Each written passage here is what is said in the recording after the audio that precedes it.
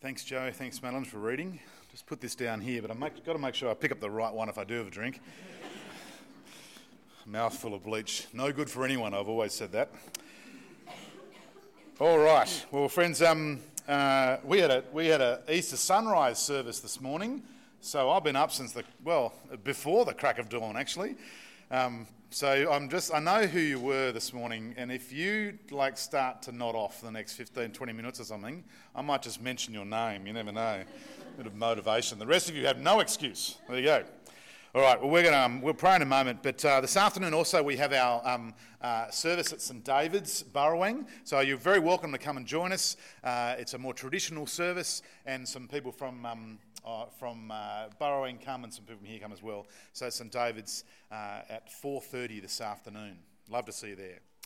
There's an outline in your bulletin you can have a look at too. And if you have a Bible, maybe you've got it on your phone, we're going to focus on that passage that Joe read to us a little while, just a few seconds ago. So that sort of the second half of end of chapter 15 up into chapter 16. Okay, I think we're sorted. Let's pray. Father, thank you for today. Thank you for the joy it is to come together and remember the truth, the historical fact of your resurrection and what it means for us. Help us to focus, help me to be clear, and we thank you again for your goodness to us in the Lord Jesus. Amen. So recently I buried a man. Actually, that doesn't sound good, doesn't it? No. So recently I did a burial and a funeral. That sounds a bit better. Of a man who, this guy restored tractors. It's pretty cool, actually. I had thought I'd never met him, but when I got to talking to the family after or just before the service, actually, I found out that he was one of the guys at the Robertson Show. If you've been to the Robertson Show, it's been cancelled for a few years, sadly. But he was one of the guys at the Robertson Show who restores these old tractors and then showed them off. They're fully restored. They're back to original condition. They're quite amazing. Each tractor, of course, had a story. And talk about a labour of love, just amazing. There was no such thing as half restoring one of these vehicles, just incredible. Now, this particular craftsman loved his Massey Fergusons. Now, I know some of you, when I say that word, you go, oh yeah, a Massey Ferguson. Absolutely, got me going. But so this is what this guy did. He restored these old tractors, and this is a great example of one, but that's not the one that he restored. Some, of course, were over 50 years old. Incredible. And he made them purr like new. Everything restored back to factory settings, if you like. Perfect. Not a scratch. No stains, no rust, no imperfections, no blemishes. The old is gone and been replaced with the new. They were a sight and sound to be seen and heard. Friends, I reckon that that's a good illustration of what we celebrate at Easter, what we think about at Easter. By Jesus' death and resurrection, we can be restored back to God, made new, completely forgiven. The old is gone and been replaced with the new. A right and perfect relationship with our Creator, with God, no longer stained by sin, made possible by the death of Jesus Christ on the cross for all of our imperfections, for all of our stuff-ups, for our sin, which has been graphically demonstrated to us today. Jesus takes our place. He bears the wrath of God for our sin. All we need to do is believe, Jesus says. But how can I know for sure? And how can I know for sure that his death is sufficient? That his death does cover all my sin, does make me right with God? How do I know that it has borne the wrath of God on the cross? How do I know it's worked? Well, 3 days later, Jesus rose from the grave. On that first Easter Sunday morning, Jesus rose from the dead. Now today I want to take you back to that first Easter, if you like, as we're going to continue reading through Mark's Gospel. In fact, if you've been a regular here at church, we've been reading through Mark's Gospel for the last sort of 8 or 9 weeks. And I want to invite you today to be restored to God, if you're not already. I give you a warning. Heads up, I'm going to do that.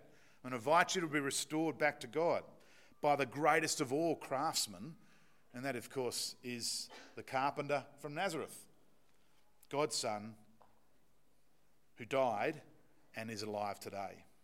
So if you've got a Bible, or maybe you've grabbed one from the foyer, turn them into Mark 15.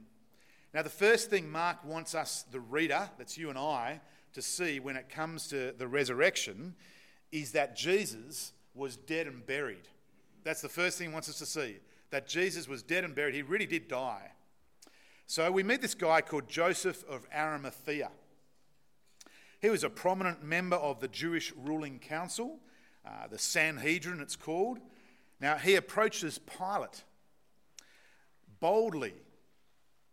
Verse 43, you see that? It was a gutsy move. Why was it a gutsy move? Why was it bold to do that? Well, of course, Pilate was the guy who just sentenced Jesus to death, and we've just been told that Joseph was a believer.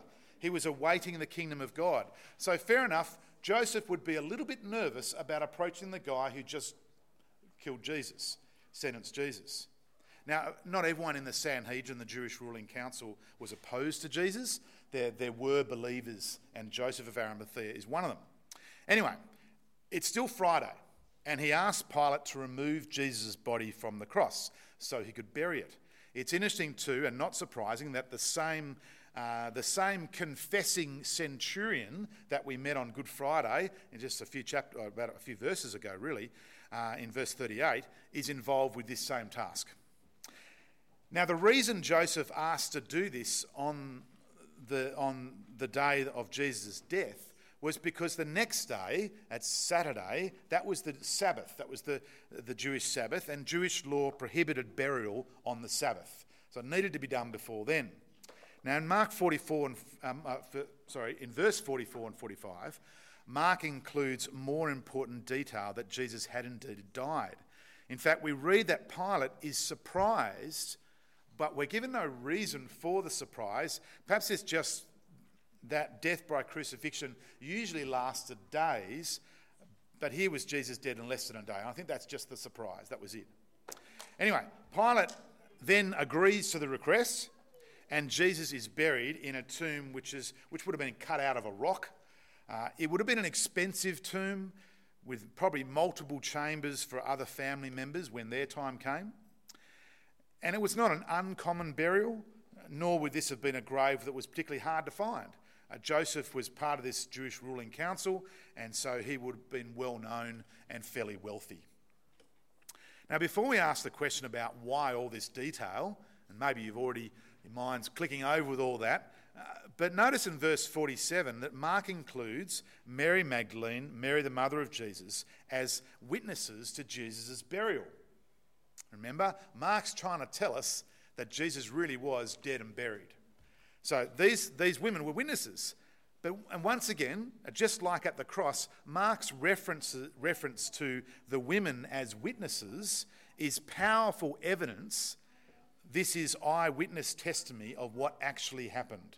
See, in Jesus' day, the testimony of a woman was invalid. It's the way it was. If Mark were making this stuff up, he would not have included women as witnesses. Okay, so why does Mark include all this detail about Jesus' death and burial? Why does he go to such extent to tell us about something that's, it's a little bit mundane, really? Well, the answer is, he's writing about the early 60s AD.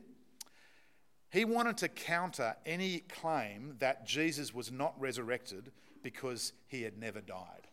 That's what he wanted to do. He wanted to counter that claim.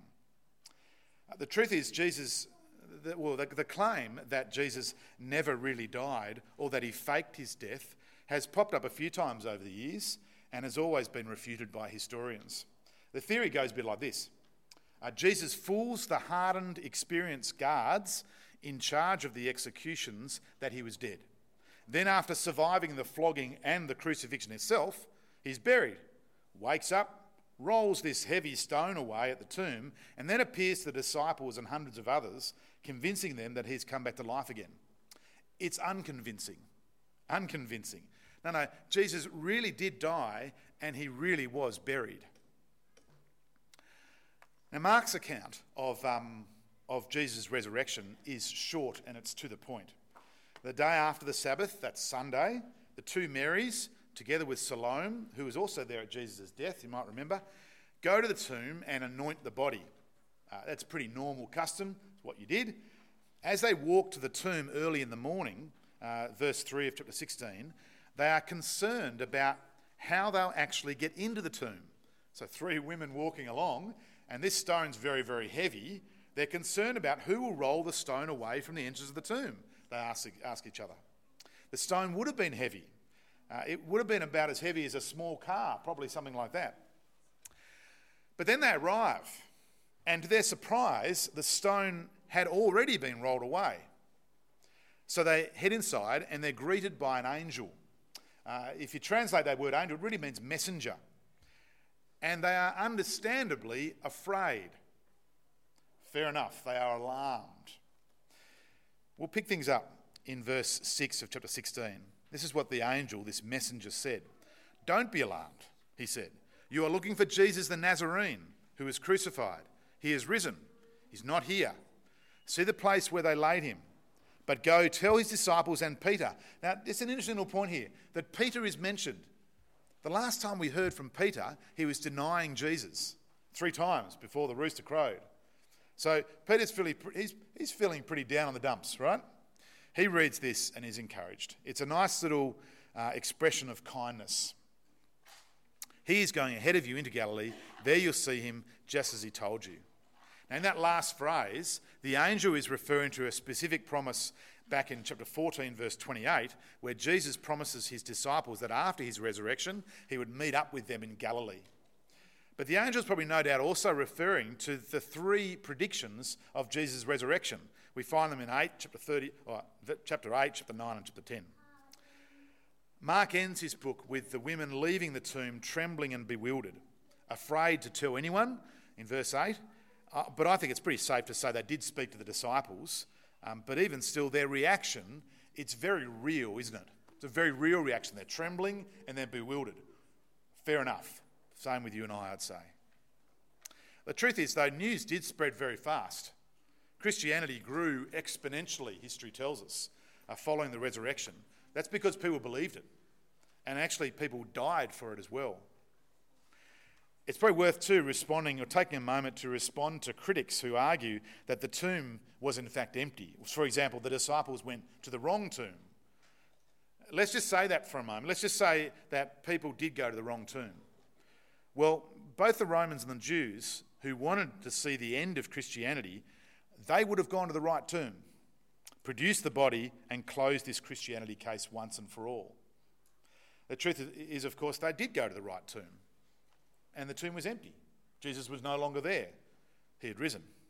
Well, some people say, well, perhaps someone stole the body. So let's think about that for a moment. Look at the options. Why would the Jews steal the body? That's one option. There's little reason for them for such an action. They wanted Jesus dead and buried. And of course, they could have gone to the right tomb and said, here's the body. Jews didn't steal the body. What about the Romans? Why would the Romans steal the body? There's no motivation for them to do that. There's no motivation for them they wanted to end this disease called Christianity. There's a Roman historian called Tacitus who wrote in the 1st and 2nd century BC, AD, and he called Christianity a disease. The Romans wanted to see the end of it. Maybe the disciples stole the body, and then from then on started this myth. But 11 out of the 12 disciples died for the truth of the resurrection. Why would you die for what you know is a lie? It doesn't add up. But I think there's a bigger question we've got to address this morning. If you're convinced, like me, of the resurrection, I am, or maybe you're still thinking, we still have to ask this question. No matter where you're at with God, you've still got to ask the question, why does it matter? Why does it all matter? Well, I want to look at it in 2 ways. The resurrection reveals and the resurrection guarantees. So let me illustrate what I mean. No one likes getting spam emails. Well, if you do, you're a strange person. No one likes that. You don't know where it's from. You don't know who wrote it. You can't really trust it. It could be some dodgy from some other place in the world. And sometimes you learn the hard way that it can't be trusted too. No, I don't want to invest in your company in Nigeria. I don't believe you when you're writing to me and telling me you need $50,000 because your child is sick and I don't know who you are. That's the sort of thing we get, isn't it? Centuries ago, there was, and really not that long ago, really, there was no such thing, there was no such issues, because every letter you received in the mail had a seal on it, like this, a seal with an imprint on it, which clearly revealed who wrote the letter and guaranteed the author's identity. He or she was the only one with that seal. The resurrection does that. So the resurrection does. It reveals and it guarantees Jesus, who Jesus is, and who he said, and who it guarantees Jesus is who he says he is. That's what I wanted to say. It guarantees the resurrection. So you see, first, the resurrection reveals that God is faithful. God's plan all along was to reverse the effects of sin. So God promised way back at the start of the Bible, in chapter 3 of Genesis, that he would crush all wrongdoing once and for all. And so God promises to send his son to defeat sin and death, to restore us back to him, back to factory settings. He didn't grow weary. Woo! 4:30 this morning. I think I'm doing all right. He didn't grow weary of that promise, and nor would he be distracted. He made a promise and he controlled the events of history so that at just the right moment, Jesus Christ would come and fulfill what he had promised. And so the resurrection reveals that God is faithful to his promises, but the resurrection also reveals that God is powerful. Think of the authority you would need to have control, to control all the situations, locations and relationships in order to guarantee that Jesus would come at the precise moment to what he was appointed to do. And could there be a more pointed demonstration of power than power over death? By God's awesome power, Jesus took off his grave clothes and walked out of that tomb. Romans 1 verse 4, you can see it up on the screen, says, by the power of his resurrection, we know Jesus is who he said he is. There's that seal idea again.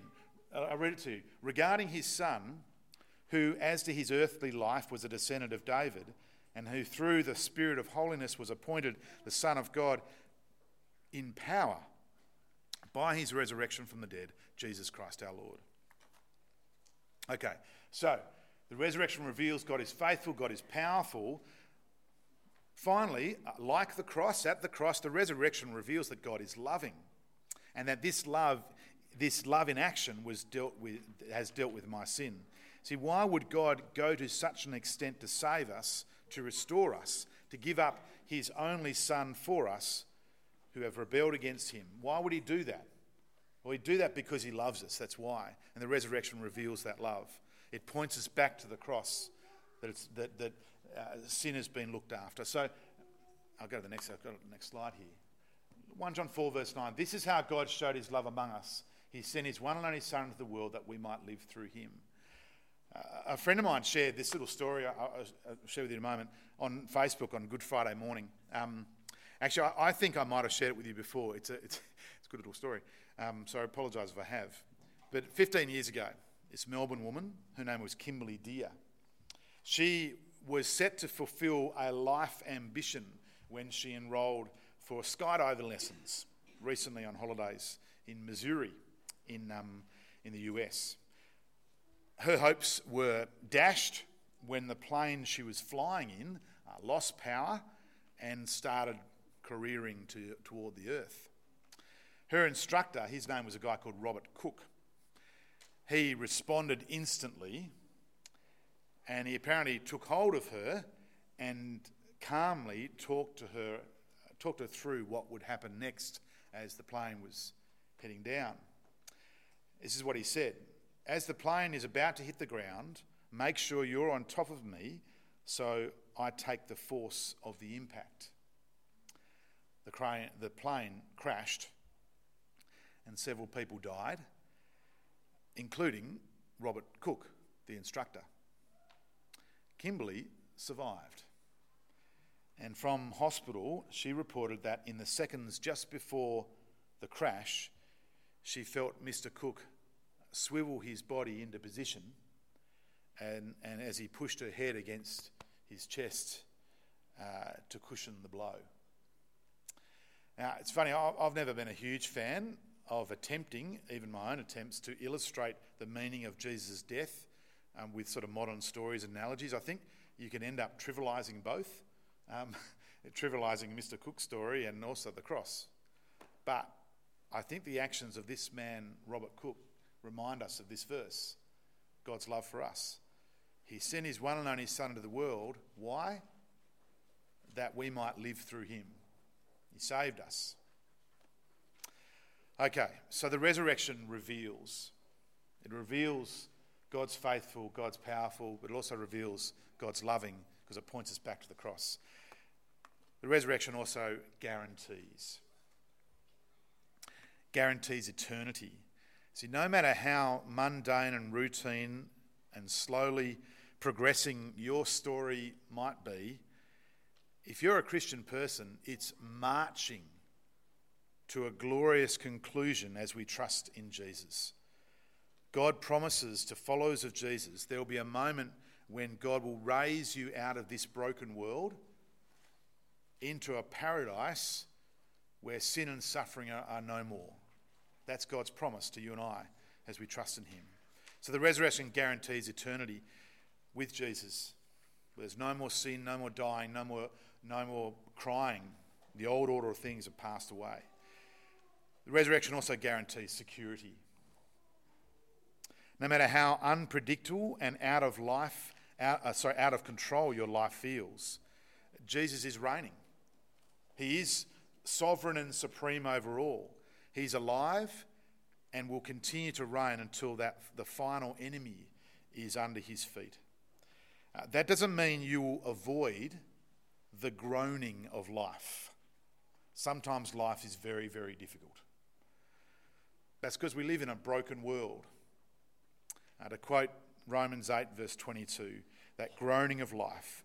But it does mean there's nothing that can separate you from the loving and protecting hand of God. Finally, the resurrection guarantees delivery. No matter how hopeless and weak you might think you are, you've been provided with all the grace you need to make it to the end. One author puts it like this: future grace always carries with it the promise of present grace. Have a think about that for a minute. Future grace always carries with it the promise of present grace now. The Bible promises that God will provide everything you need until you see him face to face. So trust him. Friends, the resurrection of Jesus Christ from the dead answers life's most pressing questions. What are they? When it really boils down to it, well, they're questions about life and death. They're questions about life after death. That's what the resurrection answers. They are questions that we must ask. Questions that must be answered. And the claim of Christianity is that such questions find their answer in Jesus. What did I sing before? It all comes down to Jesus. That's where the answers are. He is the expert on life and death because he's the only one who's died and come back to tell us about it. Why would you look anywhere else? Go to Jesus. And the promise of Jesus' resurrection is that one day we too can be like him. In Jesus' words, the resurrection is the first fruits of what is to come. Friends, I'm going to pray for us. I'm going to give thanks for that Jesus is alive. And I'm going to encourage you, as I pray, to be restored to Jesus. And maybe you want to do that today. Put your trust in him. Don't wait any longer. And be restored back to God. Let's pray. Father, we thank you for sending your Son to die for us. We thank you that by trusting in you, Lord Jesus, we can be restored. We can be forgiven. made right. No matter what we've done, no matter where we're at, your cross covers it all. Lord Jesus, thank you. And thank you, Lord Jesus, that you are alive, that you rose from the grave, that you are the one true expert on life and death. Thank you that your resurrection reveals and it guarantees that you are who you said you are. So today, Lord, we pray that we trust in you. Maybe today it's the first time. We pray that we give our lives over to you. Thank you that you take care of the old and give us the new. Help us to do that. In Jesus' name, amen.